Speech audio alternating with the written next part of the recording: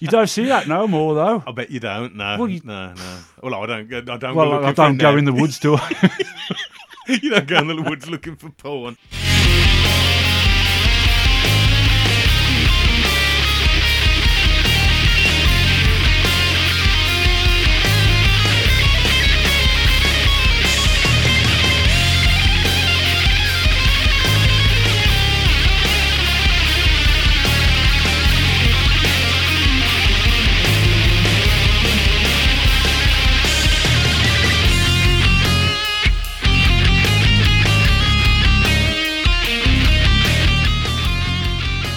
You know where you are.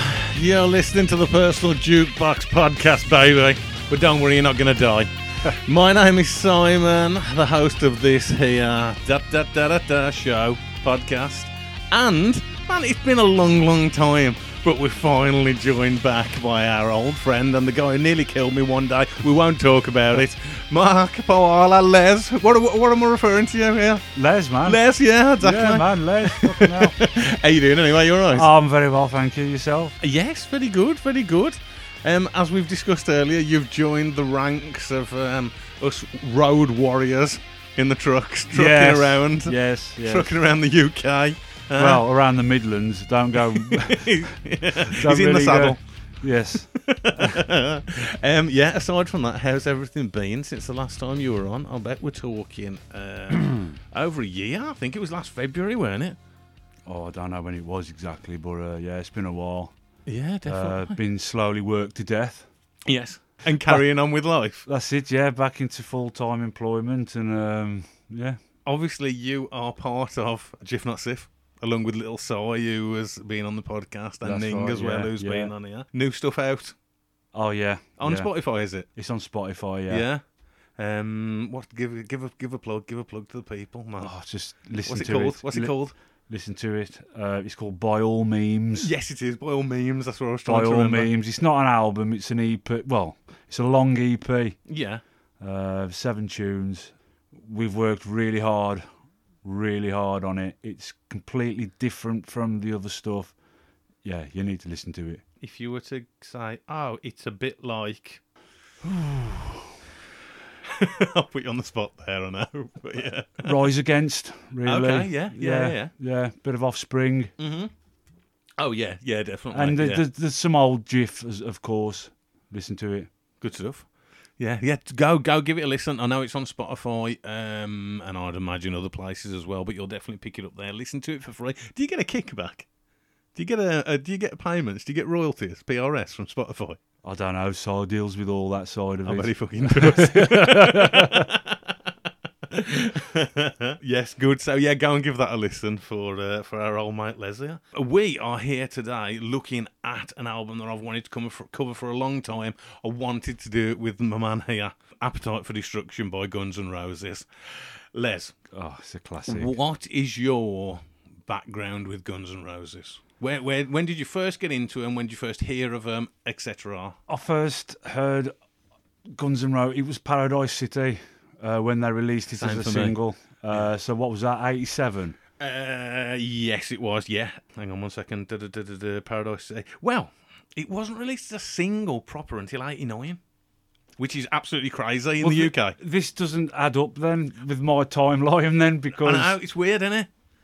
This is what I always thought. As we go through, you'll see the singles are really weird. Like, Welcome to the Jungle, It's So Easy. Were released in 87. But Paradise City never really got a single release until 89. But it was definitely played before then. Because it was the video for it and all the bits and pieces. I think. You see, it must have been 1988 because I didn't get into hard rock until 1988 with Iron Maiden. Mm-hmm. So it must have been after then that I heard them. Yeah. What were you listening to before 1998 when you kicked into a bit of Maiden? Before metal, Yeah. Dire Straits, Yes. Michael Jackson, Uh-huh. ABBA, Yeah, how big was you? Big? I never had you down as an ABBA guy. The Monkeys, Yeah, the Bee Gees. Yeah. I still listen to the Bee Gees. Yeah, I they've got love some the Bee. classic tracks. They're great. They're absolutely amazing. The Bee Gees. Any And- interest whatsoever in seeing the ABBA show that they've got going Nah. around at the moment? No, not ABBA. I mean, ABBA are all right, but that's what I grew up listening to. Yeah. I'm shitting now, really. And there's some good pop sensibilities, good Yeah. pop songs in there, but yeah, it's fluff in it. Yeah, Really. it's not like the Bee Gees. The Bee Gees are like proper, aren't they? And it's definitely not like Guns N' Roses. No. So yeah, you got into them. Yeah, I heard Paradise City, Uh-huh. and then I heard Lies. Okay, I yeah. heard Lies, and that was an EP that was released. Oh, was it before Appetite? I think it was just after, like the same way like Nirvana had Nevermind, and then Incesticide kind of followed Yeah, to cash in. Yeah. Oh, this band's hot. Let's put out some extra stuff. yeah. You were a big touchstone on these episodes for especially us guys who were into rock and metal and stuff at the time. He's always Kerrang. Yeah. I'm guessing from when you go into Maiden, you were a reader of Kerrang. Well, it was Raw. Raw as well, yeah. We forget about Raw. Raw. Well, first of all, there was Metal Hammer, Yes. and then Kerrang. But Kerrang was a little bit. I don't know. I didn't like the style of it. It was all weird writing and that. And Yeah.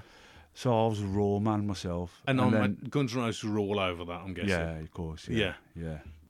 Raw didn't definitely have the legs, did it? That Kerrang has got. No. I used to like Raw. I used to like Raw. I can remember going to Birmingham. There was a shop in Birmingham, and they used to sell like all the old back issues. When I was like looking for old Skid Row posters or Yeah. something, and going and finding old episodes, old issues of Raw. Yeah, good magazine, definitely, Yeah, especially for the time yeah. before the internet, man. Yeah, yeah. That's all we got our information from. I tell my, because like my youngest daughter, she's into like metal and that. I brainwashed her. And I, she just gets all her information off Google, obviously. And I said, I had to wait till every Wednesday till Raw was released. Yeah, how easy is homework now? I know, yeah. I mean, do anything for them days again, wouldn't you? Really? How easy is getting your hands on a decent piece of pornography now? There's no dirty magazines anymore. When you was a kid and you found a stash, you'd always find a stash up the woods or something, wouldn't you? Somebody left some somewhere. Oh man, hours It of smelled fun. a bit funky. They was always mouldy, weren't they? You don't see that no more though. I bet you don't. No, Well, no. Well, I don't. I don't. Well, go I looking don't for go now. in the woods, do I? You don't go in the woods looking for porn.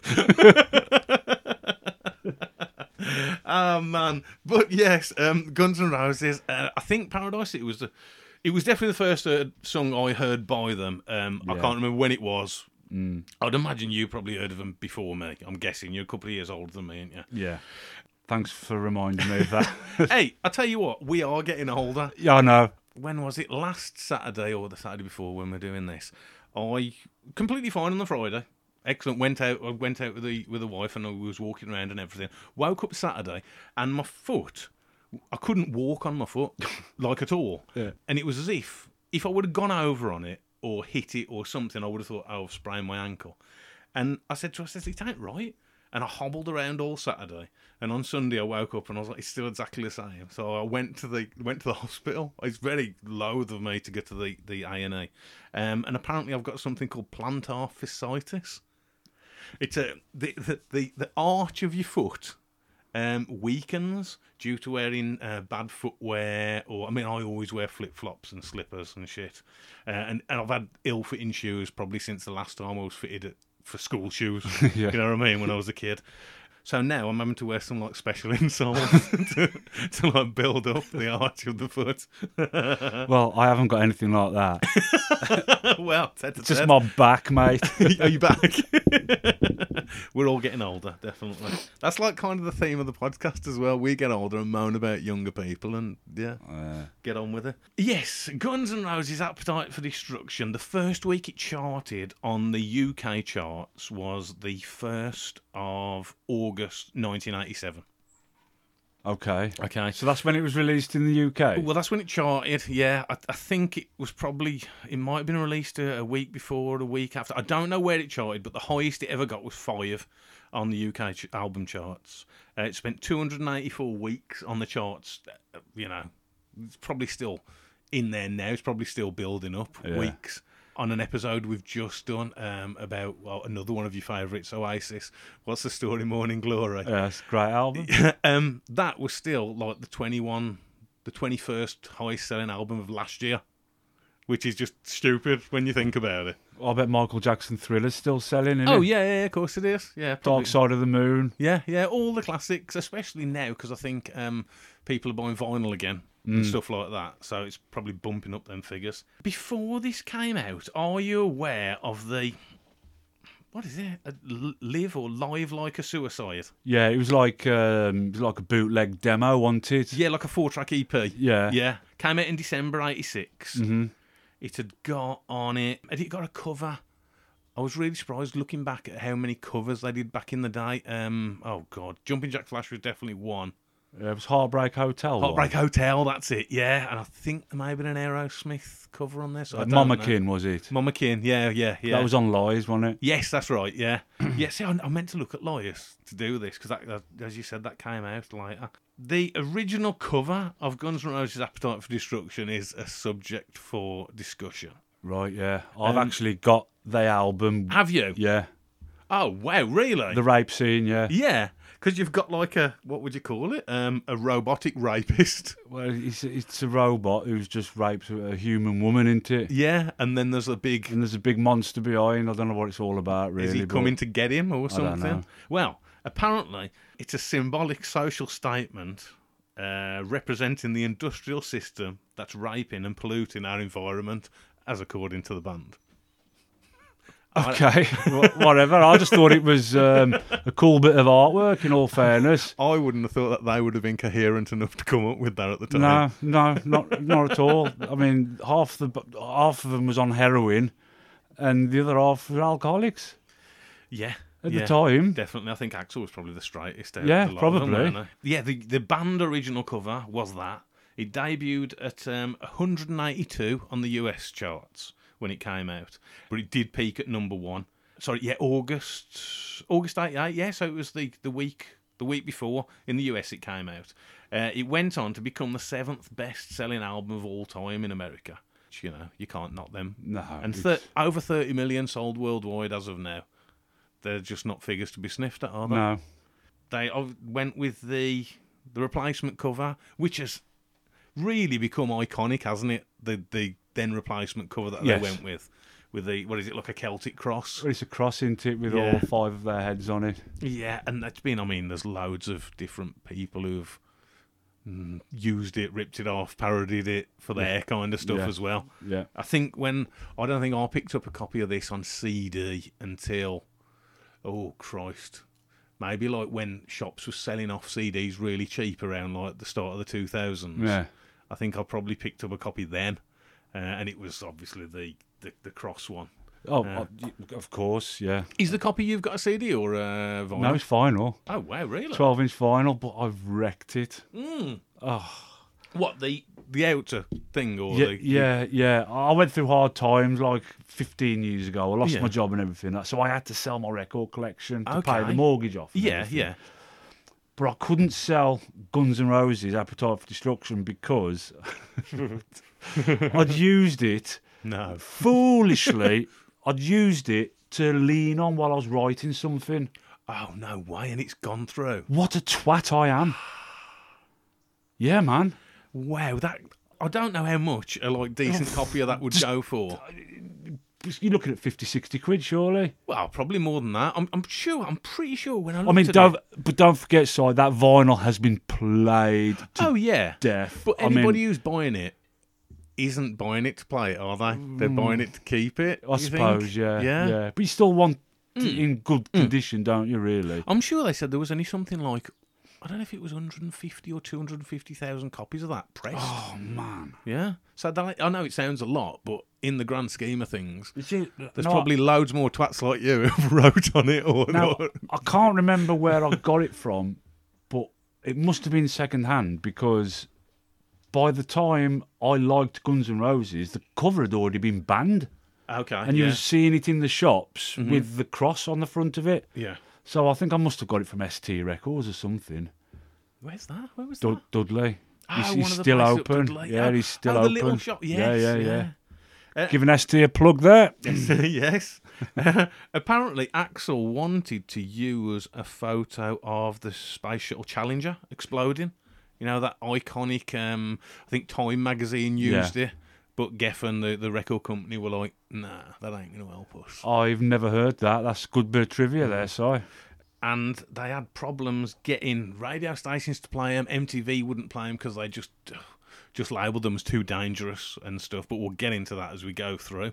It goes without saying that you're a fan of Guns N' Roses. User Illusion 2 was the last great album they did. Well, yeah. They did the Spaghetti Incident after that. You hate the Spaghetti Incident, I don't hate you? it. I hate it. Is there nothing on that you think is redeeming? No. No.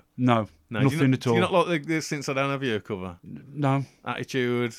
Maybe. It's too punky. It's not Guns N' Roses, let's be honest. Yeah. It's not Guns N' Roses, is it? No, it's not. And then the Chinese Democracy. Okay, the first 3 tunes. Oh, a killer. Bangers. Yeah. And everything after that was shit. I spoke to Neil, who I do some of these podcasts with. Originally, when I was thinking about doing a Guns N' Roses episode with you, I was going to say, shall we do Chinese Democracy? And I was listening to it in the truck, and it was hurting my head. Yeah. Like, I can understand what Axl was going for. I can. Yeah, but he's like just that ever so little bit off it being classic. There's so many tracks on there, and just, I don't know, it just hurts my head when I tried to think about it and do it. The first 3 are bangers, and then I'll think everything after that is just really, it doesn't turn my head. No, when the album starts and you get that, the build up, and it's just well, it's kind of like, I was like, we're in for something here, and then the next track's good. The next track, you say the first 3 are really good, and then Guns N' Roses at this time. William Axl Rose. Is that his name? W. Axl Rose. Was Bailey, isn't it? Yeah, well, he is Bailey. Yeah. Slash. Sol Hudson. Yes, that's it. Is he Stradlin? Is he? Yeah. Yeah. Duff McKagan. Yeah. Who nowadays he invested into Amazon when Amazon was coming up, and now he's made so much money off that. He's made more money off Amazon than he has off Guns N' Roses now. Yeah, right. Absolutely stupid. He's literally just a playboy now. Everybody likes him. He's like the nice guy, isn't he? Yes. He comes from Seattle, so he was like all them Seattle bands that came out a couple of years later. They still all loved Duff, even if they didn't like Guns N' Roses or stuff. Stephen Adler is a drummer on this album, who was replaced very shortly after this, I'm guessing, or when. No, because he did Civil War, didn't he? Is that the only one he drums on Illusion? Yeah, I think so. But but Civil War was a tune that could have been on Appetite. There's a few, isn't there? There was Civil War, You Could Be Mine. Yeah. I think Pretty Tied Up. Yeah. Tracy Guns, what do you know about Tracy Guns? That's the very first time I've ever heard the word Tracy and Guns put together. Okay, so Tracy Guns, Axl Rose. Was Tracy Guns not in LA Guns, the band? And then you had Something Rose, which was obviously Axl Rose's band. Not New Rose, that's the song that they did, isn't it? I don't know. Because there's always the story about there's these 2 bands and they get together. Oh, you mean LA Guns? Yeah, LA Guns, yeah. And they sort of like get together and people leave the band, people fall out. If you listen or read some of their biographies or autobiographies at the time, man, they don't sound like very nice people, particularly. No. When they were kicking all this off. Oh, yeah. They was just... Well, that was tearaways, weren't they? They was like dirty bastards, weren't they? Yeah. Proper drug users as well, and just thieves and just... Gypsies, tramps and thieves, as Cher would go on to sing later. The album budget was £370,000 originally. Right. They gave them that. I think they gave them an advance, and they blew through that really quickly. And then it went on. I think they were advanced another 125 grand. Basically, the music was all recorded in 6 days. But Axl, first mention of his perfectionist thing, he wanted to do it word for word or line for line, didn't he? Yeah, apparently, and that drove the rest of the band, I don't know, to drugs or something. Taking ages. I mean, Axl. That's what are your opinions on Axl? Well, when I was 14, 15, I wanted to be Axl Rose. Yeah. I'm going to be honest. He was the coolest bloke I'd ever seen in my life. I can get that. I used to wear the bandanas.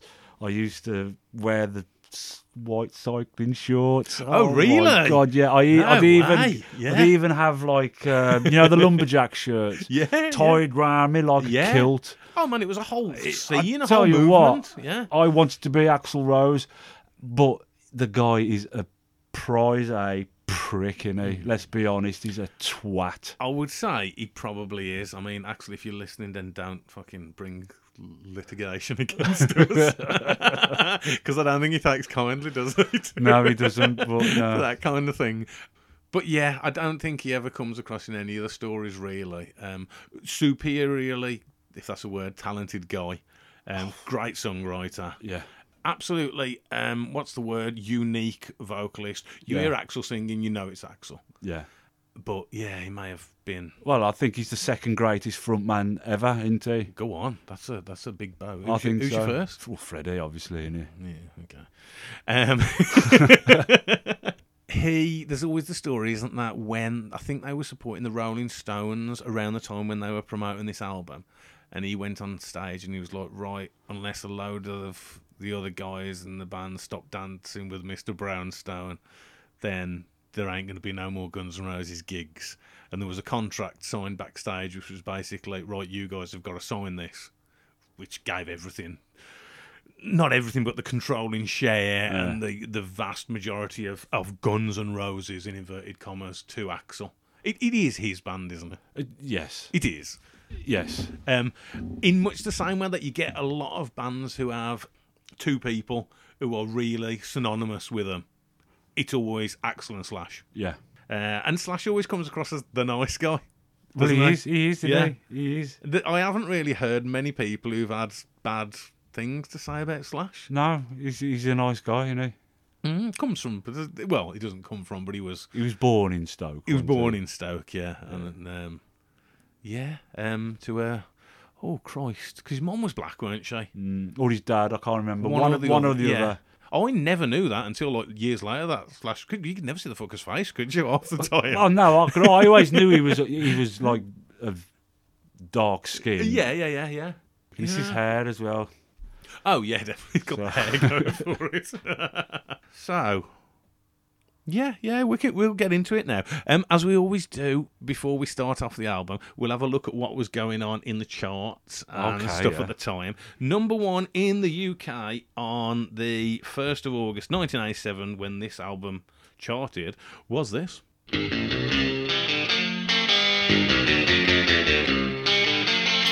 La la la la bamba. Para bailar la bamba que necesito una poca de gracia pa' mi patria y arriba por ti. What is it? Los La Boss. Los La Boss with La Bamba. That reminds me of, I don't know, say, going on holiday with my mum and dad, maybe. And that was always playing, kind of thing. It reminds me of the Chimps house. How did he like it? Well, they had that as a 7-inch single. Oh yeah. Did we speak about this before? What was the first ever single you bought? You Win Again by the Bee Gees. Oh, nice. Yeah. See, that's a good one as well. Yes, La Bamba by Los Lobos. I imagine that's been covered to death throughout the years. Well, it was a cover itself, wasn't it? Of course. Surely, yeah. with a song like that, it's got to be from the 50s, isn't it? Yeah, it's got that kind of style thing going on, yeah. The number one album in the UK at the time was, you've always had Now albums and things like that. The number one album was Hits number 6. Right. Do you remember the Hits franchise of albums? Yeah, they wasn't... I had the greatest hits of 1984, 85 and 86. Okay. So maybe it's... One of the tracks that was on that was this.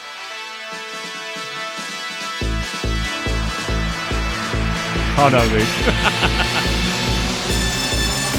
Star trekking across the universe. On the Starship Enterprise, under Captain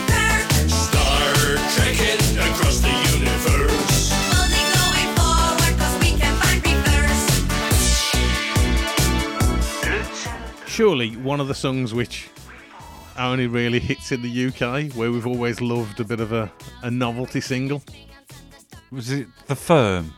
Is that what they're called? The Firm. Yes, yeah. The Firm. See, I couldn't find it from The Firm, but it was them, yes. I found it on some, like, kids' disco mix. I can remember reading... This was probably at the time where I hadn't graduated to Kerrang or Raw, but I was frequenting Smash Hits. Yeah. Mate, I used to frequent Smash Hits when I was a Michael Jackson fan. Yeah, Michael Jackson Bros, etc. And they had the lyrics printed in Smash Hits, didn't they? Yes. Yeah, and I can remember reading along with this song on the radio and wanting to know the lyrics. Never been a big Star Trek fan. I believe you have. Oh, yes, mate. I'm a Yeah. Trekkie, yeah. And can you remember the video? Weren't they like potatoes? Like bloody... I'll be honest, I can't really remember the video, to be fair.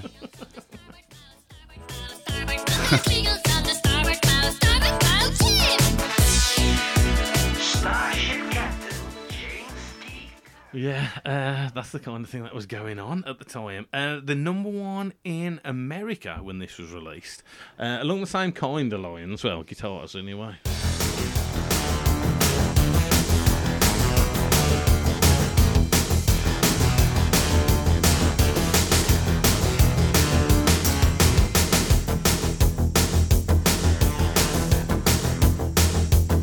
No matter what you think you hold, you'll find it's not enough. No matter who you think you know, you won't get through. It's a given LA law. Someone's faster on the draw. Somebody who doesn't really translate to these shows, Bob Seger.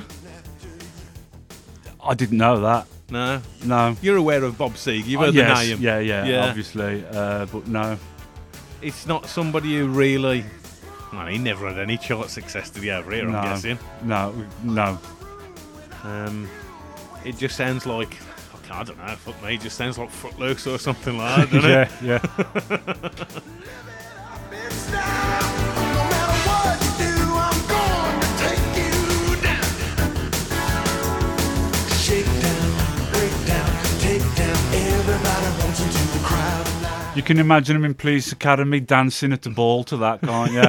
How good were Police Academy movies back then, though? Oh, mate, number one and number three. Yeah. Number three's the best. I can't even really differentiate apart from the first one. Oh, that number three's the one where Zed goes to the academy. Oh, yeah. He goes, "Well, Oh, nice bike. Where's the badges?" who didn't love Zed? Oh, he was great, man. Oh, man, did he ever go on to do all the stuff as Yeah, well? he's a comedian. What's his name? He's Bobcat something or other. Oh, is that Bob Katz? Yeah. no. No, he's called something Bobcat or Bobcat something I don't or know. other. I don't know. Yeah. It was always him and the guy who did the noises. What was his name? Oh, Jones. Was that Lieutenant Jones? Yeah. Okay, so we'll go from what's his name, Bob Seger, into possibly one of, I'd say, the greatest side one, track one of any debut album of all time.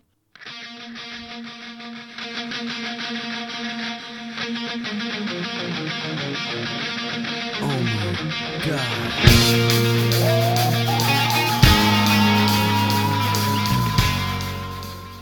And when this hits, it's a bit of a moment, isn't it? Yeah.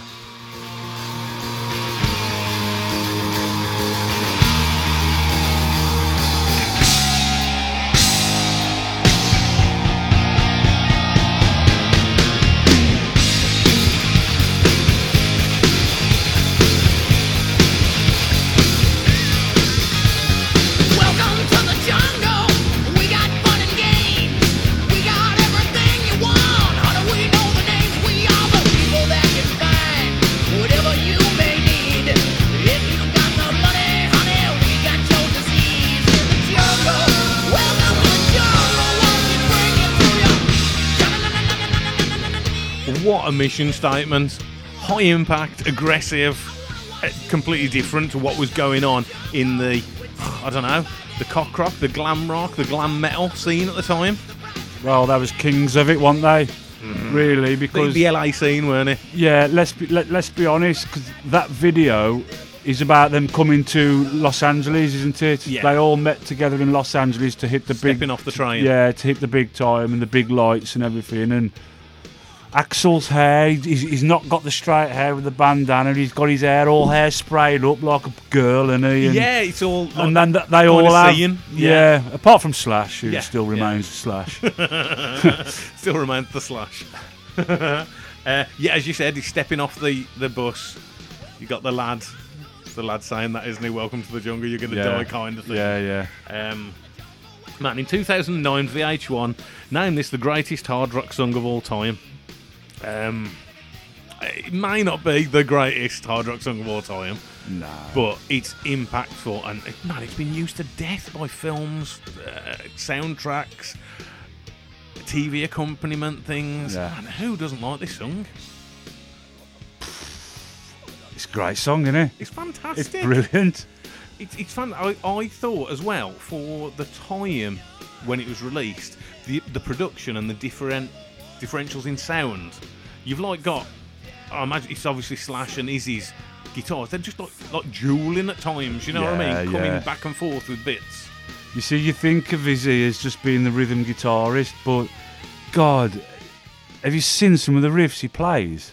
Oh yeah, Is he? Yeah, Them like really technical. yeah. In my head, I always used to say, "Oh, I love that kind of." It's kind of a. I describe it as a relaxed, really trebly sound. But that must be Izzy more often than not, because he's playing the rhythm, isn't he? Well, yeah, he's playing the rhythm. It's got a nice groove to it. Oh, it's lovely. Their guitar sound, whoever's it is that's the thing that sets this band apart from the rest of the pack at the time. It's Slash in it. Yeah, It took him ages to find that sound, apparently. This was released as a single in October 1987, so it was a bit after the album. It's only ever got 67 on the UK charts.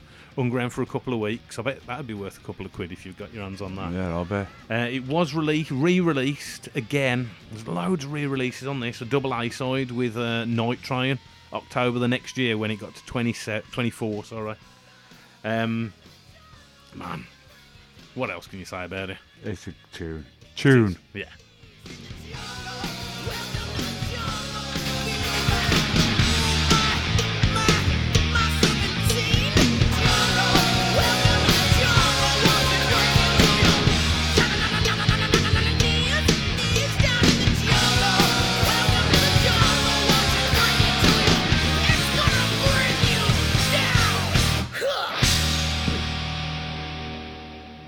I think a song like that is where the perfectionism of Axl really pays off. There's not a wasted note in that song. No. Can you imagine like sitting down and writing that? Well, how's he even had the audacity to even attempt to sing that? You know what I mean? He starts off and he's doing all that. And then when he comes in with the vocals, it's just like, whoa, how is this man human? Yeah, definitely. So that finishes, and we head into the next track. Oh, we don't let up. What a tune.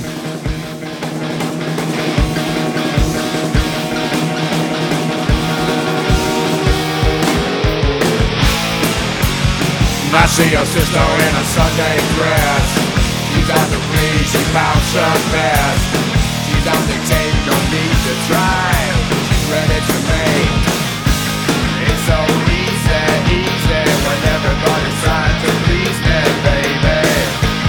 It's so easy. The internet tells me that is actually the first UK single that was released off the album. Really? Apparently so.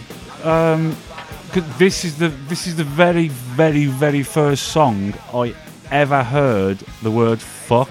Yeah. Oh, you know, like now when you've got all these bloody rap stars dropping the Yeah. F-bomb and everything, it weren't like that. It weren't back like that No. back in the day, was it? No. And I couldn't believe he was actually swearing. I was like, God, he's swearing.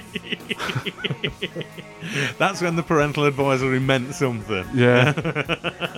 It got to number 84 on the UK charts, the single Okay. listed, in June. So this was released a couple of months before the album.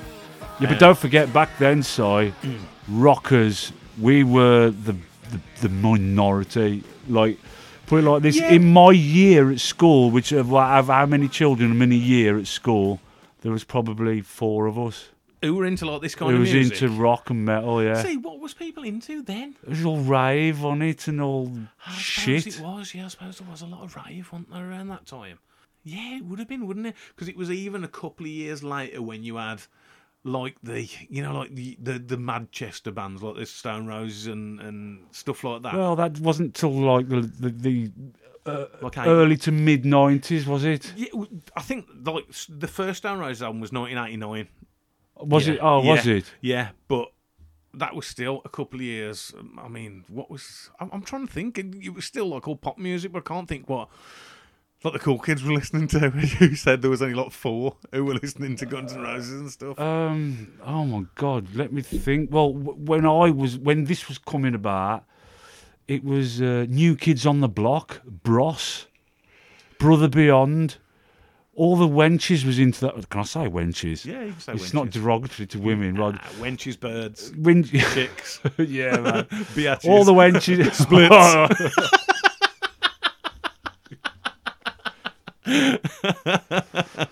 Yeah. Gashes.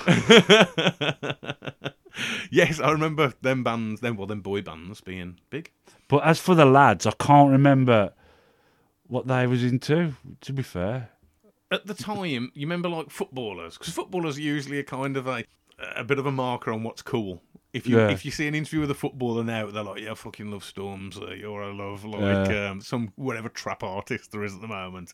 But then footballers always used to be into like Phil Collins or Simply Red, didn't they? Yeah. You know that kind of thing. Deacon Blue. Yeah, Deacon Blue, that Prefab Sprout. U2. U2, Some of them, U2, used to like U2. So I Yeah. mean, the most overrated band in the world, actually. Oh yeah, Oh, yeah. you're not a U2 fan? No. I think I've got a really good 3rd to 7th album kind of thing. Everything else is yeah. All of it.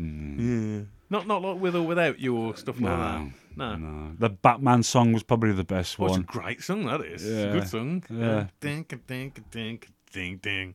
Duff McKagan wrote It's So Easy. Yeah, because he's a punk, isn't he? Apparently, Axl says he wrote it as a hippie ya-ya song. Really? His quote. Okay. And they beefed it up. You've had covers of it from bands like the Manics or the Eagles of Death Metal covered it. Do you remember that little feud with Axl as well? This is a little bit of that.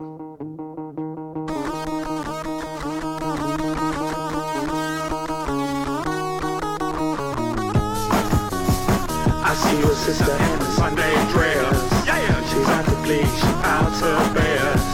She's on the take, no need to try. She's ready to make. Oh yeah, it's so easy. When everybody's trying to please me, baby. It's like a slightly heavier Rolling Stones covering Guns N' Roses, isn't it? It's not my cup of tea. It ain't got the beef behind it, has it? No. I think one of the things that set Guns N' Roses aside was it was really raw. It was roaring in your face, wasn't it? And that song following up Welcome to the Jungle is fantastic track listing. That's Yeah. like really... Oh, yeah. Yeah, they definitely got it right there. With his low vocals at the beginning, and he doesn't. His voice doesn't really hit the high notes until the last part of the song. No. Builds up nice, doesn't it, Yeah. man? When I didn't know anything about Guns N' Roses apart from they've got a song called Paradise City and Slash was a guitarist who had a top hat on, Yeah. I thought, oh, have they got 2 vocalists? You know what I mean? Oh, When I right, heard- yeah. When I heard this album for the first time. Yeah. Because I think, on like Spaghetti Incident and stuff, Duff sang, didn't they? He sang on a few of them. Yeah. Did he do anything on Illusion? I know Izzy did one. Yes, he did, didn't he? 14 Yeah. years. Yeah. Did he do So Fine? Um, How did you look so fine? I can't remember. I've been a I don't know. stranger to myself. Duff sung that, yeah. Yeah. But yeah, It's So Easy. Great second track. Next song.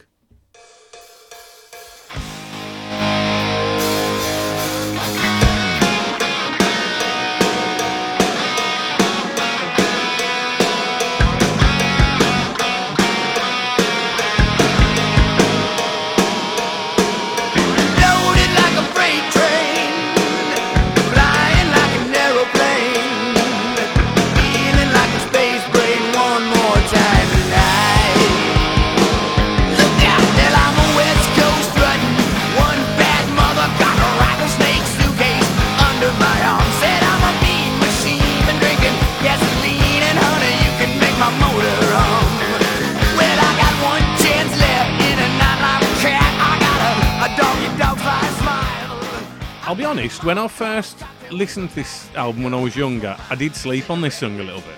Yeah, like it didn't instantly grab me.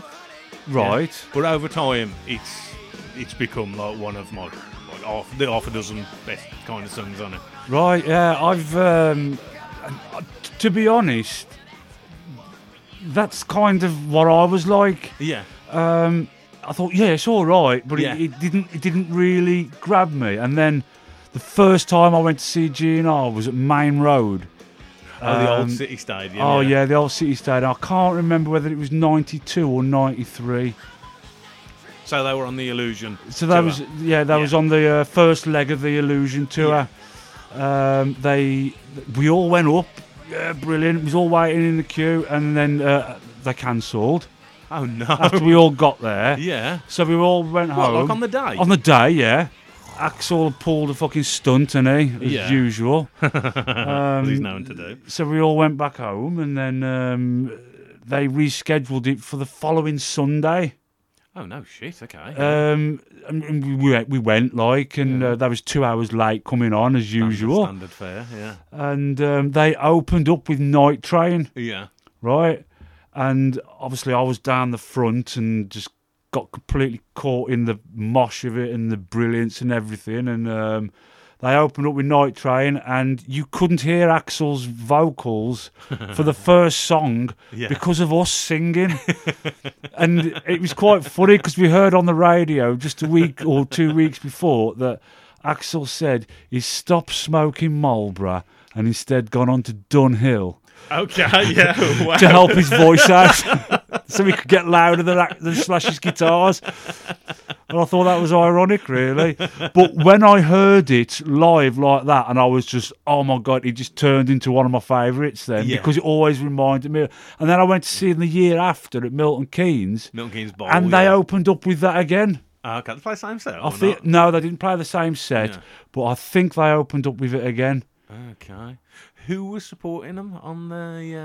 Can you remember? Oh God, right, That yeah. gives a bit of a time stamp, doesn't it? Then. Supporting them at Main Road was, I think, first on was Soul Asylum. Okay. Yeah. Bit The- different. Then it was Soundgarden, Yeah. and then Faith No More. Okay, so it was quite a heavy, a built lineup. Yeah. Yeah, because around that time, that would have been when Soul Asylum were getting like traction, wouldn't it, with their stuff? Soundgarden had kind of exploded into Soundgarden, the more metally band of the grunge bands. Yeah. And then Faith No More, Faith No More, aren't they? Faith No More, They do yeah. the kind of here, there, and everywhere kind of stuff. Yeah. Somebody lobbed a can of Coke and it hit Mike Patton right on the head like that, and it split his head open, and he Yeah. was dripping blood, and he just didn't even care. He just carried on playing. No shit. Yeah. And I can't remember. Axel wouldn't have done that. No, oh no, he would have cried, wouldn't he? I mean, the I gig. can't remember who support. I remember at Milton Keynes that the Cult was on just Yeah. before them, Yeah. but I can't remember who else was there. Okay. That's why my memory's gone. Yeah. I'm old. As we said before with Welcome to the Jungle, it was a double A-side on the second release of Welcome to the Jungle in 1988. They also re-released it in September of 89, and that was like after they'd put Patience out, which was off Liars, wasn't it? Oh, yes, yeah. And it got to number 17 then, so it was one of the highest charting songs really that they've put out from this album. Okay, yeah. The song is about the cheap fortified wine at the time, which is akin to a 2020 or a Fruits Unlimited or a Thunderbirds we would have had over here. Right. Thunderbirds. Thunderbirds, man. You had the blue one and the red one. The red one was always a little bit sweeter. Yeah, but the blue one blew your head off, didn't it? I remember being on my hands and knees, throwing Thunderbird. up. You don't see them, do you? I think you still get 2020, I'm guessing. I don't know. Yeah. But not Thunder. I haven't seen Thunderbirds for Lethal. a hell of a long time. It was the cheap, easy. Same for us as it was obviously for them. It was the cheapest stuff with the highest alcoholic content that would get you absolutely shit-faced. Yeah. It was before White Lightning, wasn't it? Yeah, well, yeah. You didn't have to have the quantity, did you, of fortified No. wine? Because it was, beefed up. Next track there's 2 tracks on this album which I think are like sleeper classics and 2 of my favourite ones, and this is one of them.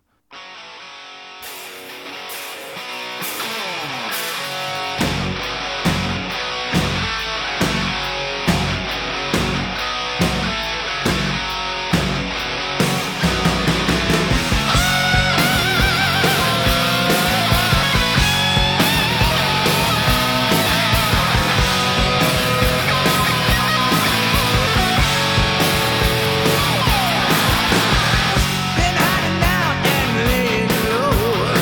It's nothing new to me. Well, you can always find a place to go if you can keep your sanity.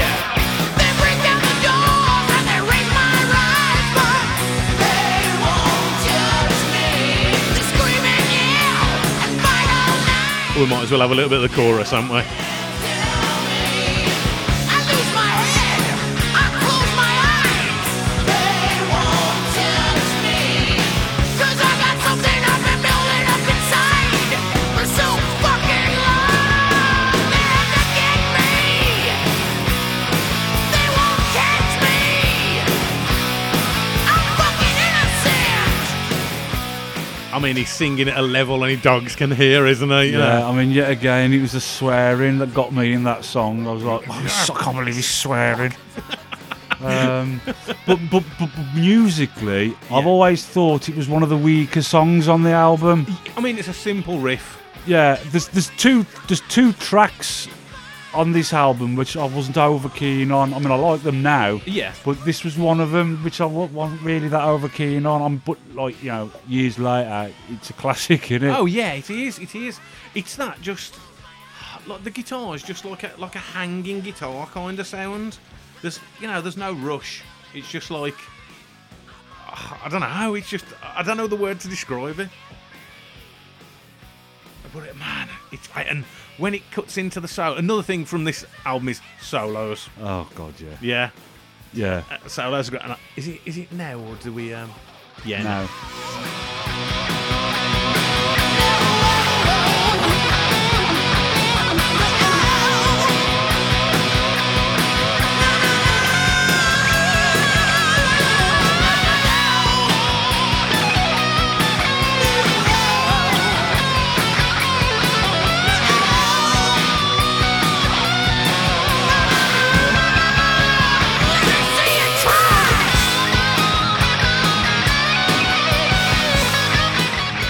Is that each of them taking a solo there, or is it all slash? Yeah, I think. Don't quote me on that. yeah. But I think he did any. No, I mean, not lead solos. Yeah, he did yeah. little bits in the background. But don't quote me on that.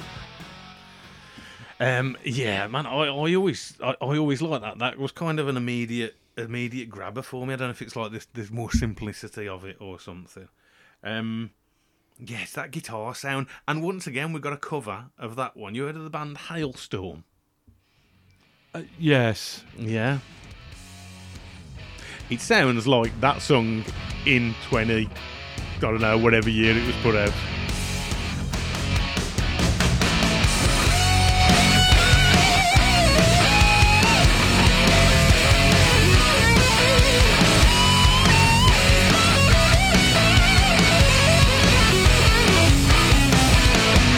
Been hiding out and laying low. It's nothing new to me. And you can always find a place to go if you can keep your sanity. Been down the towns and Obviously, female vocalist. Yeah, but like she pulls that off beautifully, doesn't Oh, she? wicked, yeah. I think me and Gaz did an episode. I think it's on this EP. She does this, and they do Slave to the Grind as well. Oh, that's another song in it. That's another vocalist. Like, obviously, yeah, like Seb Back, and Yeah. they all go for that like high register kind of vocal. It works with a female vocalist, definitely. Oh yeah. yeah. Yeah, man. I mean, we're on a good run of songs here, aren't we? Well, the next one is just. Ooh. Okay, right. We might disagree on this. Okay. Yeah, yeah. The next one is this, Mr. Brownstone. Tune. We can talk over this a little bit, can't we? Of course. Definitely the lyrics hint to building up a bit of a drug tolerance. Oh, it's about heroin, yeah. The whole, I used to do a little, but a little wouldn't do it. But then the little got more and more. Yeah.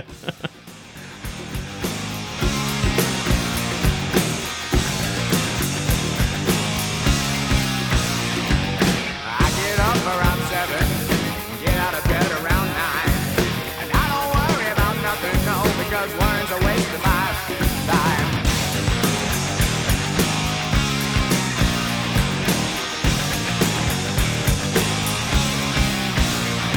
Show usually starts around 7, we go on stage around 9, get on the bus about 11. Yeah, so even still now, it'd be like, I don't know, in my one or two least favourite songs on the album.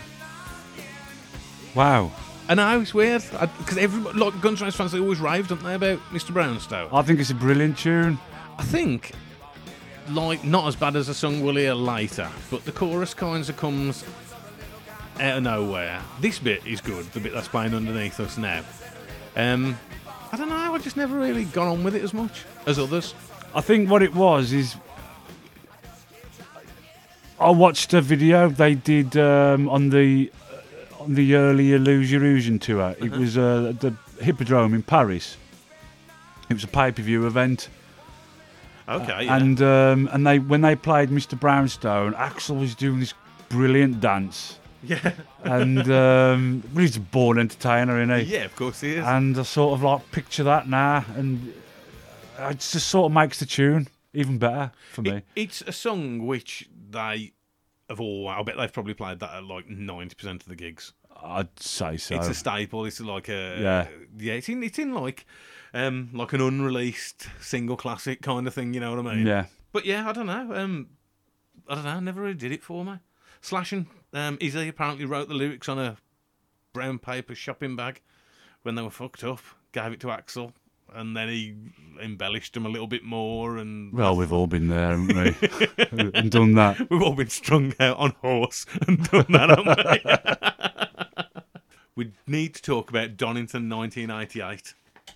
Oh, possibly probably the best Donington there was, and the worst as well in the same breath. It's still when it was Donington Monsters of Rock Festival. Yeah.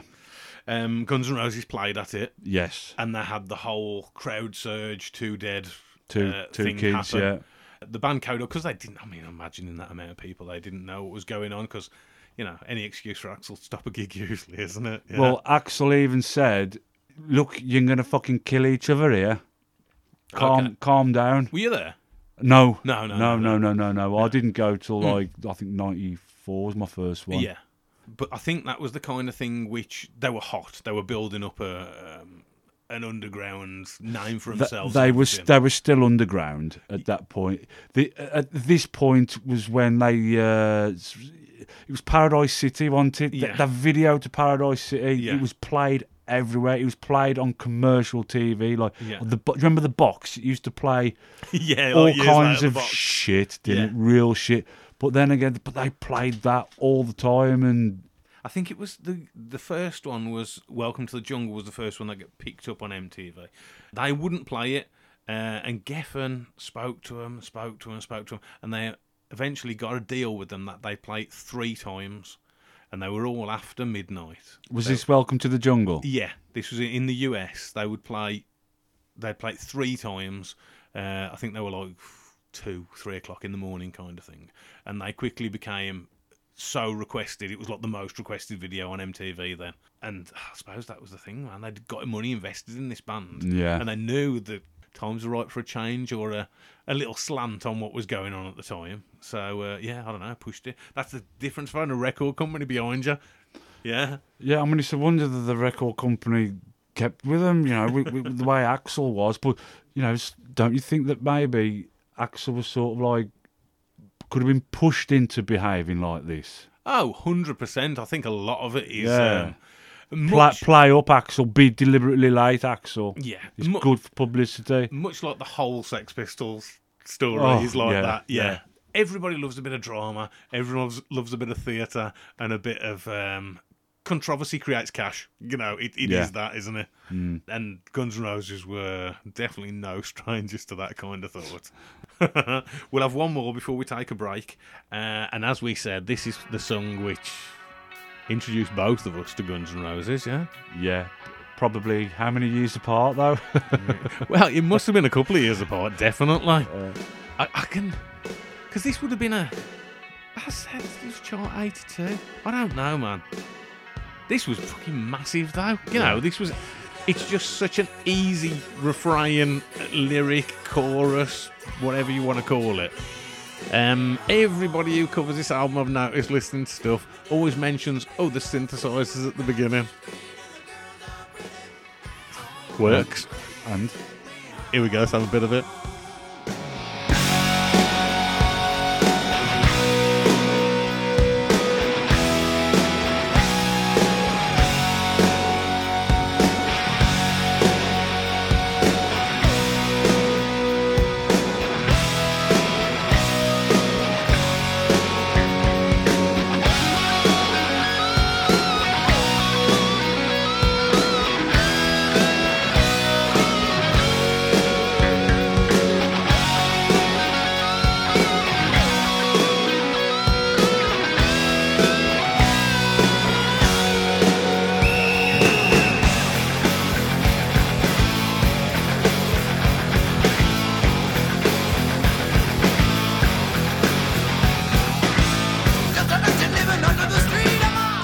You got to have lived under a rock for the past 30 years to have not heard that. Everybody's Yeah. super familiar with it. The centerpiece of the album, I would say. no. No! Oh, I know what you're going to say. But surely isn't that just the commercial strand of the album? Yeah, this is definitely It's semantics, isn't it? Yeah. We'll talk about that when that song comes up. Yeah. But this is definitely more raw and dirty, and Yeah. I mean, just Slash playing the solo at the end. He always rolls all over the floor, doesn't he? And he's just That last 2 minutes. I mean, this is... I mean, how long's the song? It's... that's 6 minutes, is yeah. it? 7 minutes? Yeah, nearly 7 minutes long. I heard it reviewed in some places. They were saying, they've kind of said everything they've got to do in the first 2 minutes. The last 2 minutes is overindulgence. But I'm all for that kind of Yeah. stuff. Yeah, those last 2 minutes where it kicks off and it goes into double time and you've got the solo and everything. That's what takes the song over the edge. Yeah. Yeah, it's already a decent song.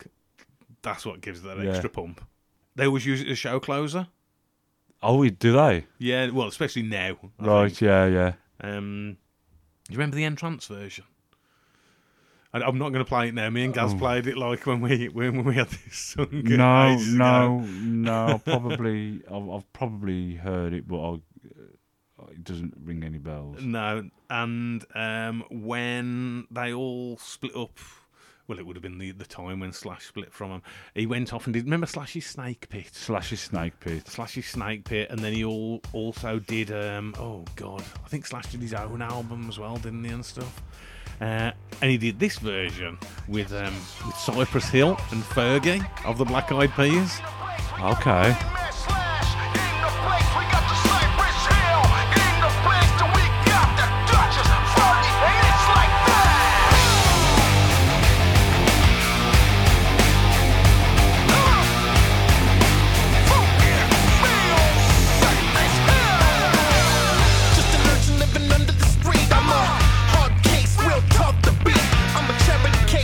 Something to eat. I'll pay you out another. Take it to the end of the line. I think we can see where that's going. That sounds massive. I'm really into that. Oh yeah, man. It's. I mean, Doesn't matter what he thinks. no. He's not on this podcast. I think the songs Fergie worked with Slash. She's didn't she, done. on She's done a couple, and they are Yeah, chorus- bangers, mate. chorus. The grass is green and the girls are pretty. I want you, please take me home. Yeah. That's a very good Axl Rose impression, in it, She got some lungs on her, hasn't she? Yeah. and as well as some lovely lady lumps. Hey, definitely lovely lady lumps. Yeah, the highest charting single that they had off this album, number 6, the only top 10 real hit, 12 weeks on the chart. It's a classic. It is. It's an absolute classic. And did it have "I Used to Love Her" as the B-side? I don't know. Maybe, yeah. Have you got any of the singles? I did have. Yeah. I had "Paradise City." Yeah. I had "Sweet Child of Mine." That's the only 2 I had off Appetite. And then I had I had "Don't Cry." I had "Knocking on Heaven's Door," "Live and Let Die," all the usual bollocks. I will say at this point that I think Guns N' Roses, for the time, were the perfect mix of metal, punk rock, glam, and even blues. There's all that. It's in a big melting pot. And they just cover so many bases with their stuff. You can definitely tell that they were big. Well, all the bands of that era were like big Aerosmith fans. You know what I mean? All the like the bluesy Aerosmith stuff. They all obviously like the Stones. Yeah. I would say. Well, Jumping Jack Flash, we said they covered that. And Wild Horses. Yeah. So, man, and obviously they got the punk stuff in there. The metal was at the time, cock rock, even though they're not really cock. I'd never class Guns N' Roses as real cock rock. They were on the edge of cock one. That was hard cock. Well, they were definitely not soft cock. Not now, anyway. Maybe a bit later on. But on that absolute bombshell, we'll take a break. I need to urinate. We'll be back in a moment. Take me down to the paradise city where the grass is green and the girls are pretty. I want you, please take me home. Take me down to the paradise city where the grass is green and the girls are pretty. Some of my best thoughts come from the shower. And they are weird AF. They should make edible soap that you can eat in the shower in case you get hungry.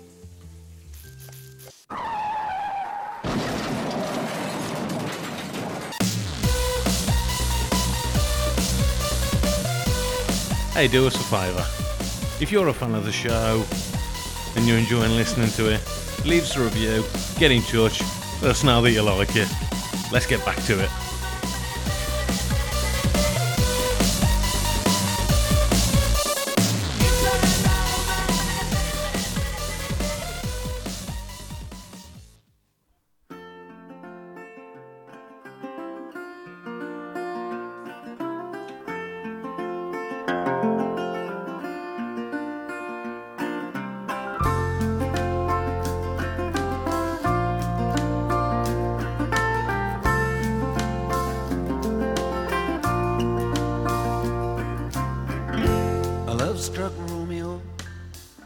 Welcome back to the second half of this Personal Jukebox podcast episode about Guns N' Roses' Appetite for Destruction. We're all refreshed and ready to go for the second part. You down with me? I'm down, mate. I'm down. Where we left off, we were looking... What was the last one? Paradise City was the last track we looked at. Okay. So... Which is incidentally the last song on side A. Yes, that was something. It wasn't side A and side B, was it?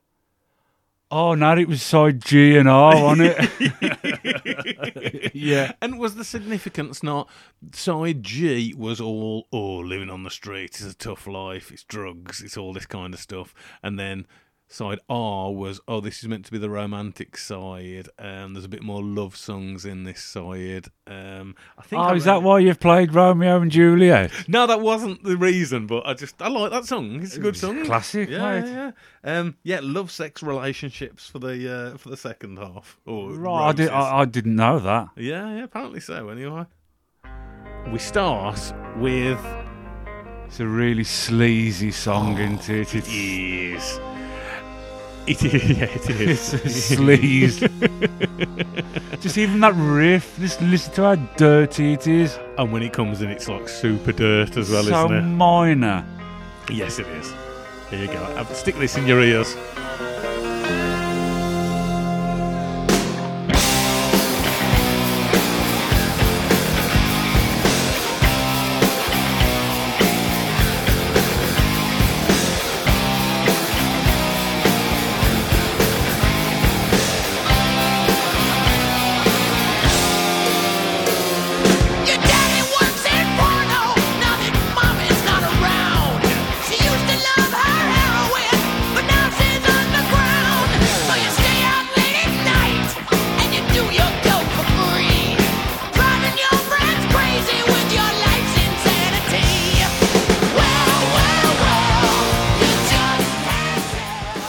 Did I say it was all about love, sex, and relationships?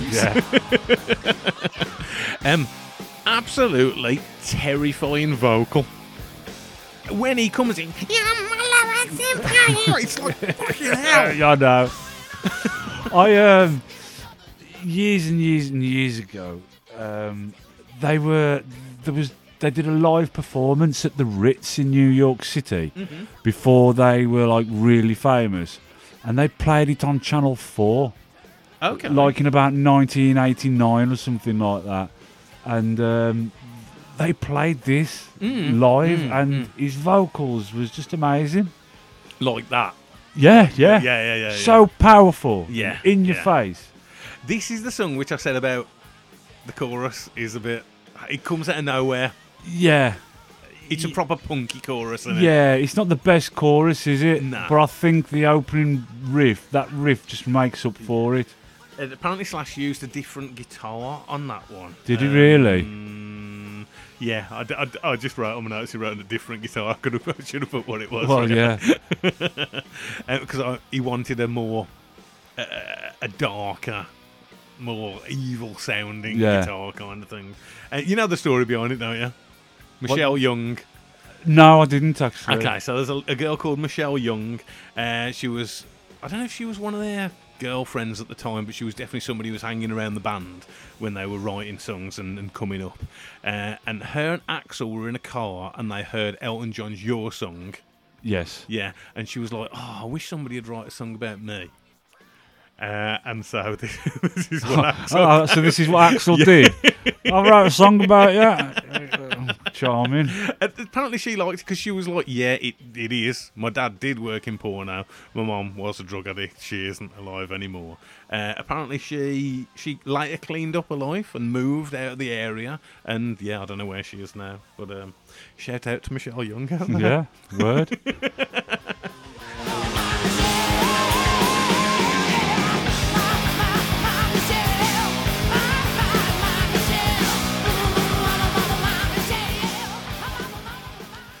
Yeah, it's probably not the song that you say to your kids, "Oh, that song's about me."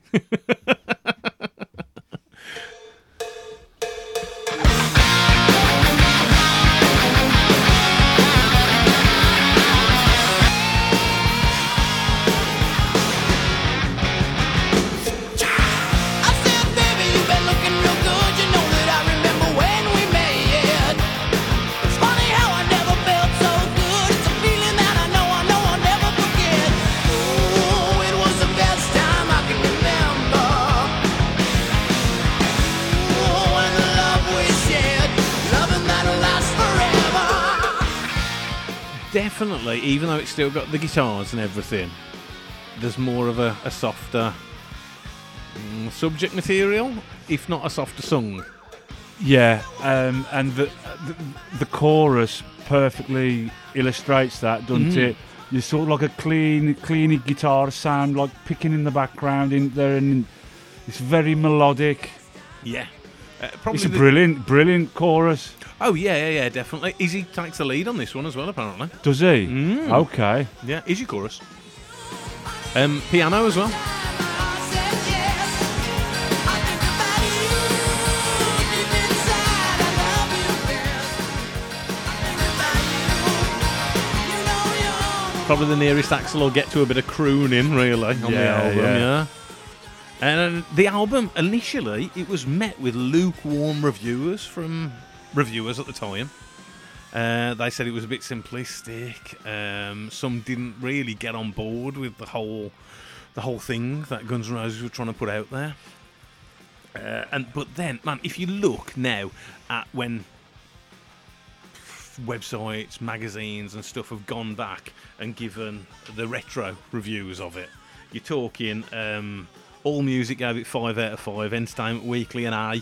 Pitchfork, fuck's sake, man, gave it 10 out of 10. Like, there's only Radiohead albums that they usually give 10 out of 10 to. Rolling Stone, 5 out of 5. Spin, 5 out of 5. Still to this day, Sputnik Music is still standing fast on 2 out of 5 for the album. I just We'll get into our ratings later, but that's just, no. It was only ever number 1 in the USA and, of course, our old mates New Zealand. Reached top 5 in 8 more countries. Album-wise, chart-wise, it was always going to be the follow-up, which was going to get them The follow-up number ones was, and stuff. yeah, I mean, this was a brilliant first step, wasn't it? Let's be honest. I mean, musically, I think the Appetite is the best album. It would Appetite be your favourite Guns N' Roses album? Yes, without Yes, a shadow of a I get doubt. it. Obviously, Illusion is split between Illusion 1 and 2, and it is bloated, isn't it? There's a lot to digest on there. There is, but I love both of them. Yeah. Oh, 'cause they're not bad albums at all. Oh no, they're great. No. Apart from like My World, what is that? Yeah, the odd song. There's a couple actually, but yeah, I know. And they got a bit cheap, didn't they, with the Don't Cry altered lyrics. Yeah, alternate version. It's a great song, though. It is though. That's the infuriating thing about it. Have you come across the super deluxe version of the album? Because we're talking now. This was released 87, so we're 35 years. That's right, isn't it? Yeah. Yeah, 35 years ago. So I believe on the 25th anniversary they released the super deluxe version. 51 tracks, 3.5 hours. It's got a mixture of the album plus live tracks, B-sides, demos, acoustics and covers. Basically everything that was on all those EPs. Yeah. The Lies EPs basically amalgamated into it as well. And we get there before the album had even been released, 2 versions of November Rain. Yeah, it's quite shocking, isn't it? Really. Absolutely, like. I was blown away when I found out that they had loads of tunes already written. Yeah, the story is that Axl had got November Rain in his Skyrocket, and they were saying, "Oh, this is like a tune that's going to take you over the edge." And they were saying, "Well, we've already got one ballad on the album, which is going to be the next real track we cover."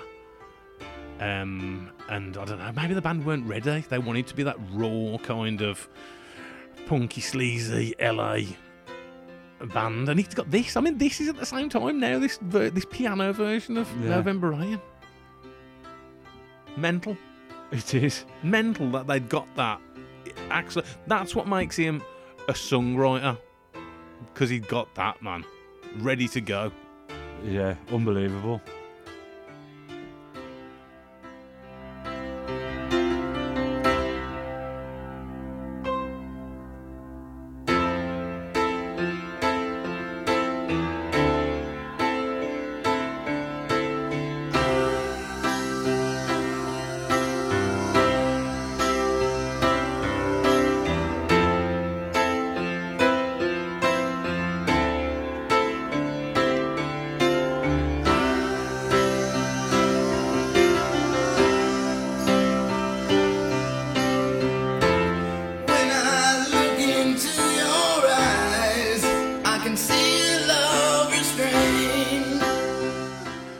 You never would have imagined that band that was banging out My Michelle or Paradise City would have this song in their arsenal.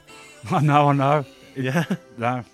Would you say now that November Rain is possibly their most famous song, or would you still say that it's Sweet Child?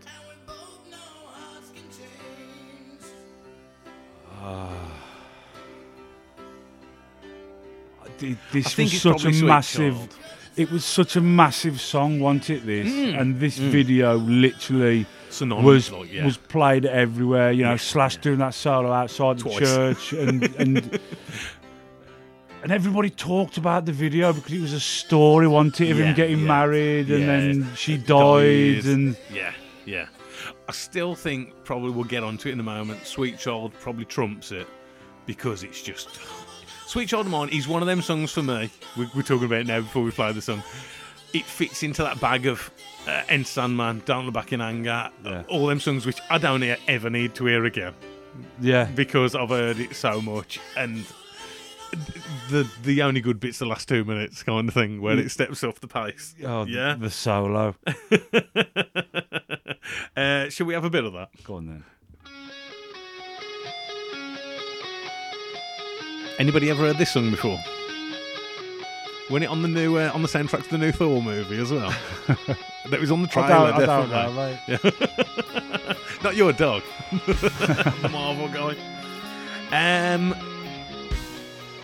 Once again, though, a little bit of a depart from the rest of the album. Well, yeah. I mean, it was a poem, wasn't it? Well, it's a poem, plus weren't it meant to be Slash doing finger exercises on his guitar? He classed it as a circus riff, Yeah. and they heard it and were like, "Oh, mate, that's a song." Yeah, it was just something. It was just a riff he made up to warm his fingers up, wasn't it? Because it's one of them riffs, isn't it? Which once you know how to play, is quite easy. But learning the damn thing and pulling it off perfectly is another matter. So it's a good exercise for your fingers. I've put in my notes, it's the biggest, most recognisable commercial song of Guns N' Roses. The end's the best bit, though. That's where I've written down. Oh, the solos, isn't it? There's so many covers of it. So many covers. Remember Sheryl Crow did a cover of it for the Big Daddy soundtrack? Right, okay. Yeah. Texas did a cover, Anastasia. And like loads more people. I've heard a jungle version of it. A jungle version? Yeah, it's quite good. When I was in my jungle phase. But there's been one criticism about this song. Pardon me. That there's an Australian band called Australian Crawl. And they put out a song in I think it's 1981 or 1982 called Unpublished Critics.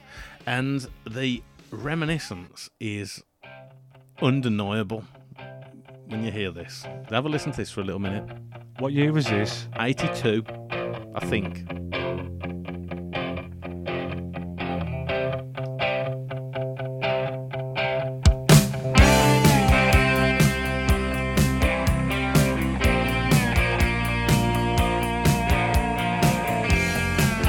And the vocal melody.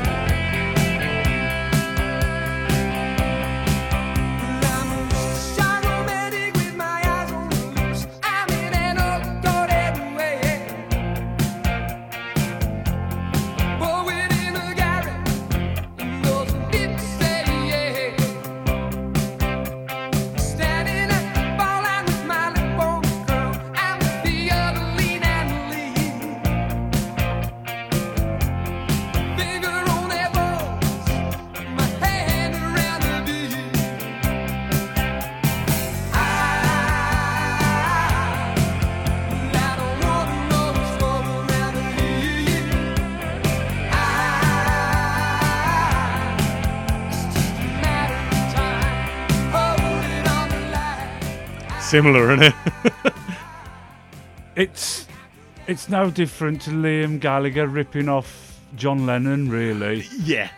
It's undeniably Similar. Listen, there's only 12 notes. Don't forget this. There's only 12 notes, and there's only so many chord progressions before you are going to start repeating yourself. And really, you cannot get away from it. No, you can't. And really, it's a simple chord progression, isn't it? Yeah, it is. Yeah.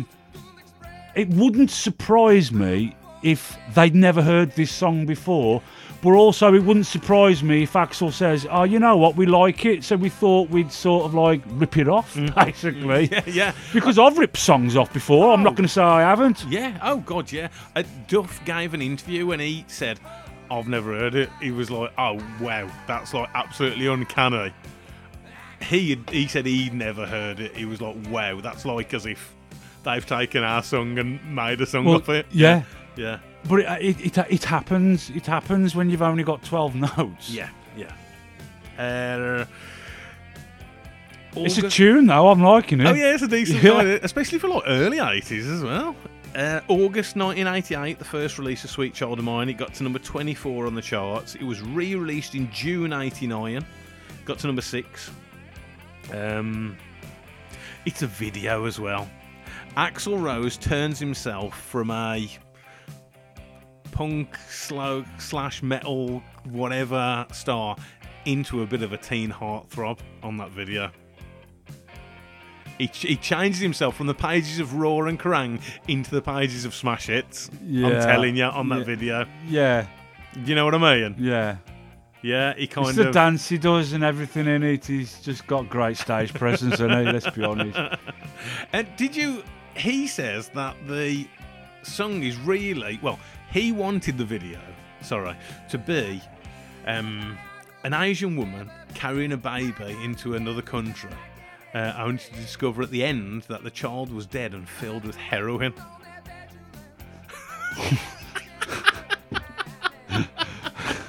Really? Yeah, apparently so. That's what he wanted the video to be. Obviously, Geffen at the time were like, nah. No, I think they made the right decision to do what they did. It was, I mean, the video's a lot more soft focus. Yes. They were a bit fuzzy around the edges. Like, the hard edges have kind of been shaven off Yes. on that video, yeah. Definitely. Yeah, but definitely I would say, Guns N' Roses wise, that is their biggest song, isn't it? I think so, yeah. Next song.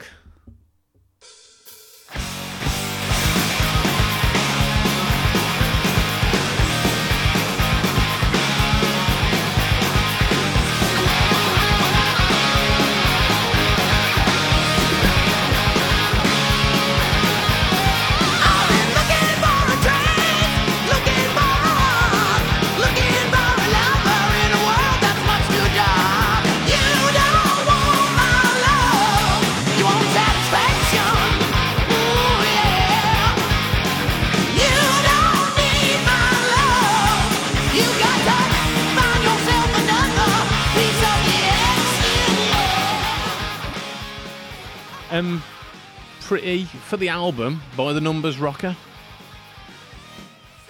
Yes. It was a nice surprise because I'd heard the Lies version before this. Okay, yeah. And I loved it. Is it different? It's acoustic. Oh, okay. It's acoustic, and he's like slower, and it's like, you're fucking crazy. No, child. It's brilliant. So, when I saw the track listing on it, I thought, you're crazy. I thought, no, it can't be. And when it kicked in, I thought, it's the same fucking song. Yeah, it's... To me, it's probably the least song on the album that's got something about it. You know what I mean? It's probably the least standout song on the album. No, I don't. It's the fastest song on the album. Oh, that riff. Yeah. And the drum beat. It's okay.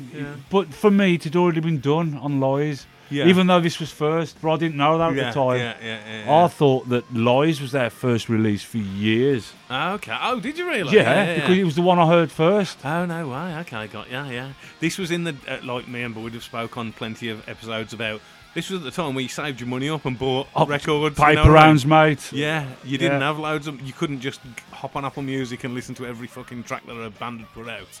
Yeah. So good song though, nonetheless. Oh yes, nonetheless. yeah. Next, this is the other one, the other sleeper song that I think on the album. Well, this is the other one that I'm not that keen on. Okay, yeah. Well, I like the lyrics. Yeah. I like what he's Don't you singing. like the guitar work, though? I like what he's singing about, but yeah, it's all right. It's a good tune and everything, but I just think it was one of the weaker ones on the album. When it drops now, though. Not now.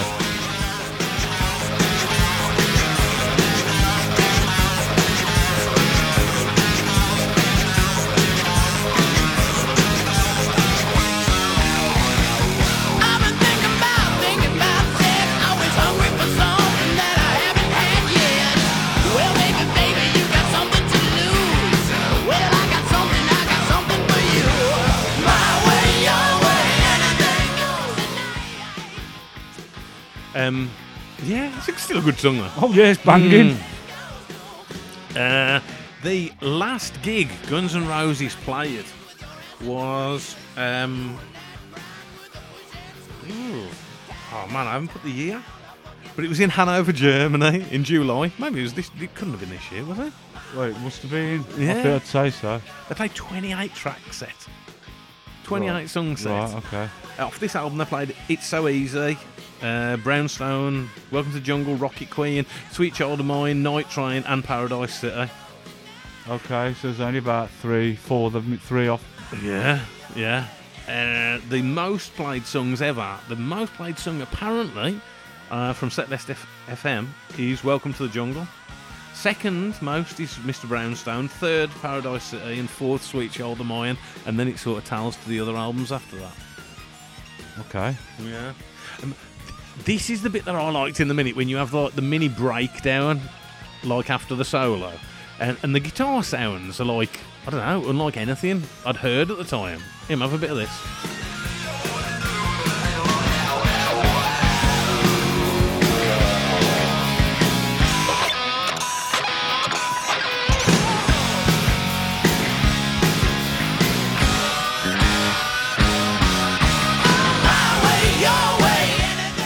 And I'd tell you, that's just reminded me, one of my favourite things about this album is Adler's drums, yeah?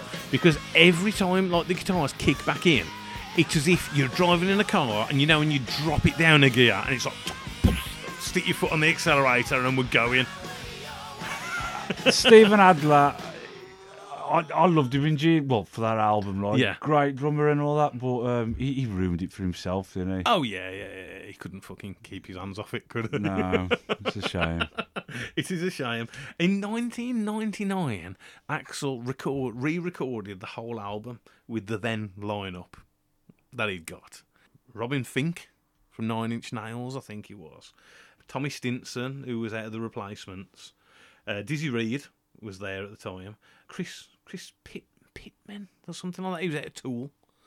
Paul Tobian and Josh Freese, who Nine Inch Nails, Weezer, Paramore, has even worked with Sting as well. But they never released it. And the only excerpt you ever hear is on the end credits of the previously mentioned Adam Sandler Big Daddy film. They play a little bit of Sweet Child of Mine. That's Right. the only time like it's ever been released or out there for anybody to hear it. Oh, it's a shame, isn't it? That? Yeah. I mean, I bet it was shit, let's be honest.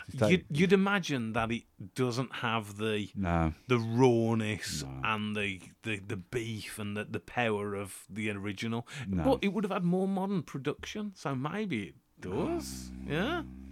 I'd like to hear it to compare. Yeah. Yeah.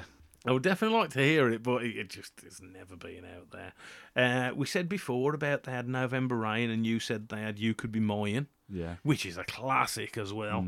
Back Off Bitch and Don't Cry were the other ones that they already had as well written. Incredible composure to keep those songs and not load your first album. To think to yourself, I'm keeping some of these numbers back for the next album. Well, they had to, really, didn't they? Because Geffen probably said to him, look, you got 12 tracks. Mm-hmm.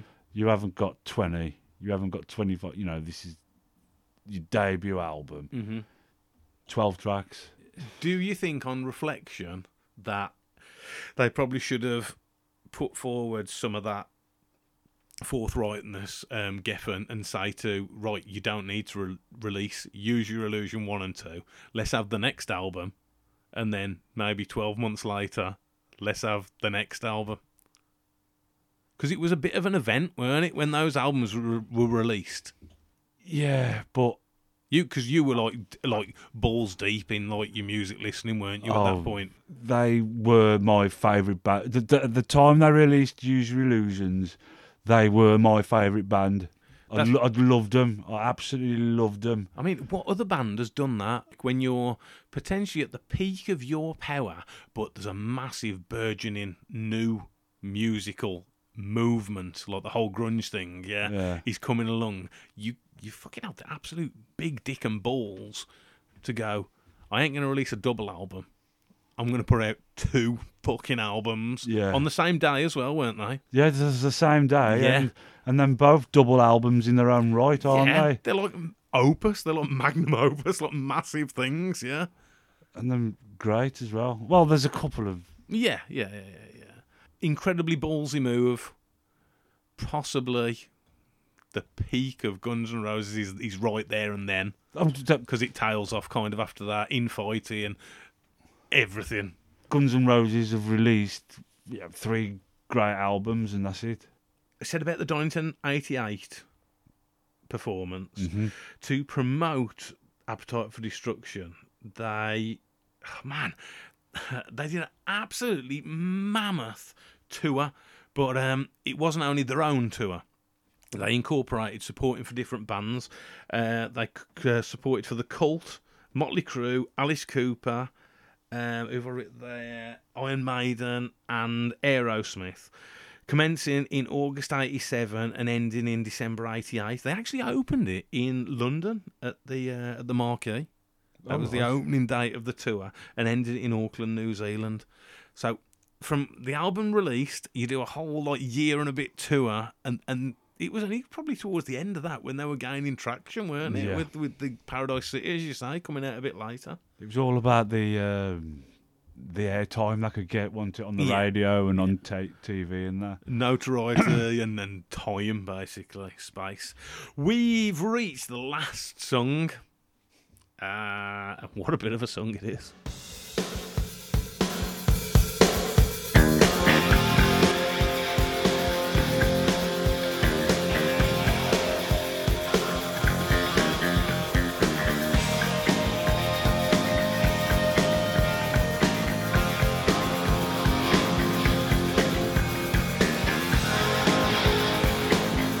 We can talk about this a little bit as well.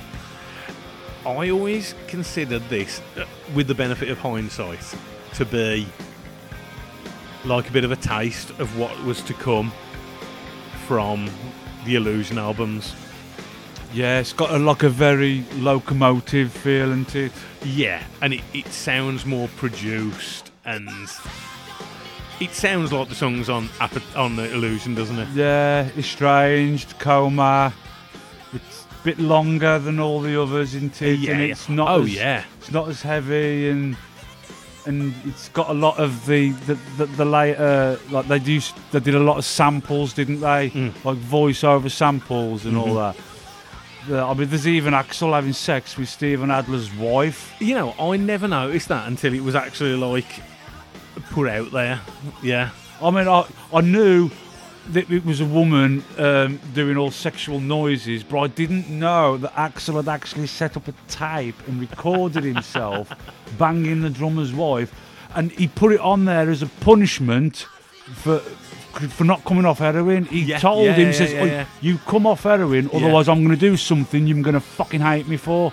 And he wouldn't come off heroin, so Axl says, what, you bastard? Here we go. Here we go. That's me having sex with your wife.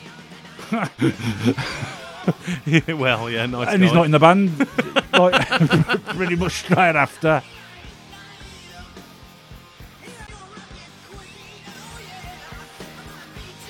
Yeah, so bit of a classy move by Axl, then, yeah.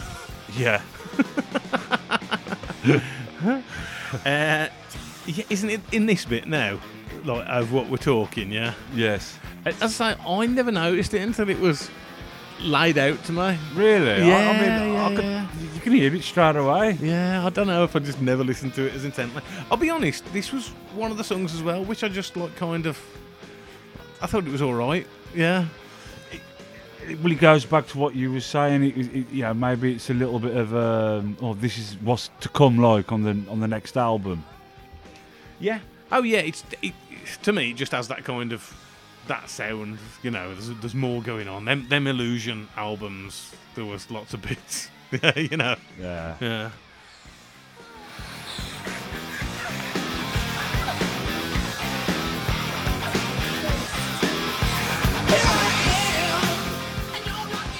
And then it goes into the completely different bit, which sounds like kind of like a Yes song or something. You know what I mean? When that riff comes in, it's quite good, isn't it? Yeah, it's different.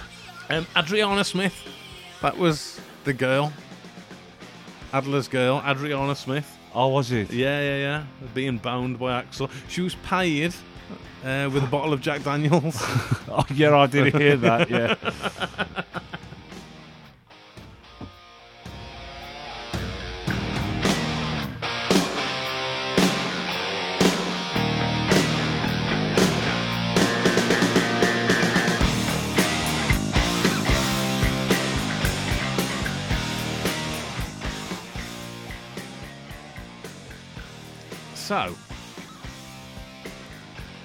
So yeah, what did you think the first time you ever heard the album?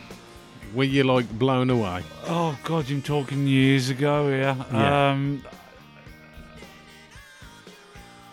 I wouldn't say I was blown away, Mm-hmm. but it took a few listens, Yeah. and then I realised that wow, this is something special. Yeah, and as you would say, you think musically wise and like album wise, this is like the It's best, their best. the best Guns N' It's the Roses, best. Yeah. I mean, don't forget this is their debut, yeah. and some of them riffs. I mean, the Welcome to the Jungle at the beginning. That the part that Slash is playing at the beginning, it sounds like it's got like a delay effect on it. Yes. But it hasn't. It's Yeah. got no effect on it at all. Yeah. Apart from a little bit of reverb. He's creating that by the riff he's playing. Jesus Christ. Yeah, it's good. It's good, definitely. And he invented that. He made that up. I mean, wow. That's like the Slash sound. You come out of this album and you're thinking, wow, this is a new band. Yeah, this is a big thing. You've got the whole Axl vocal thing. Yeah, you've got the Slash guitar sound kind of thing. With the attitude to match. Yeah. Yeah, that's the thing. They had the attitude. They had the whole image. Yeah, the whole image Yeah. down, definitely.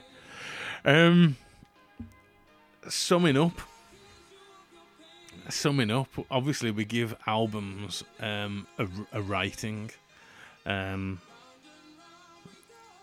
Like a GCSE rating.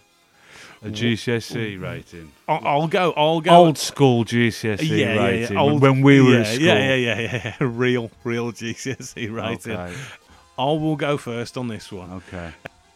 This album is like up there with like, as we said, one of the best debut albums I would say that has been put out. The sound, everything that was going on at the time with this band makes it, for me, it's an A for me.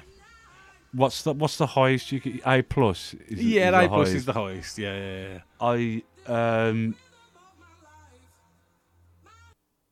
I've got to give it A as well. Really. Yeah. It's probably the best hard rock album that's ever been written. It's very good. It is very good. It's very good. I struggle. I don't know if we've come across a better album so far on the podcast. To be honest, every track is more or less every track is a banger. Yeah, it's really, really, really fucking good, and you probably already know this. Everybody who's listening to it. Yeah, it's great. It really is. Right. Is there anything else you'd like to? Anything else you'd like to say about it, or have we kind of covered it there? I think we've covered it quite I nicely, think we've haven't we? exhausted that, haven't we? Yes, thank you. Man, if you guys don't agree with that, get in touch with the show, jukeboxpod@gmail.com. You can follow the show on Facebook or Instagram, jukeboxpod. Get in touch, let us know. Thank you very much, Les, for joining You're me here welcome tonight. anytime. And do you have a song that you would like to play us out with?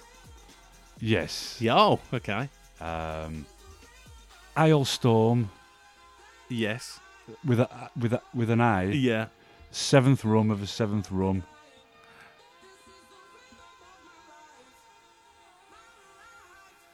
Listen to this. Okay, I've got it.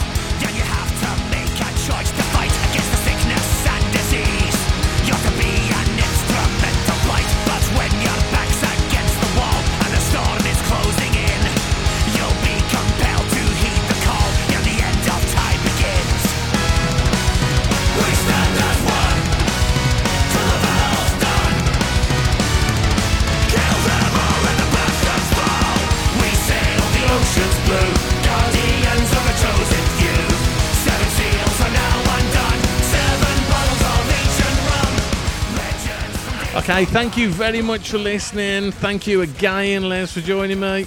Anytime. Nice one. Thank you. See you later. Bye-bye. Bye.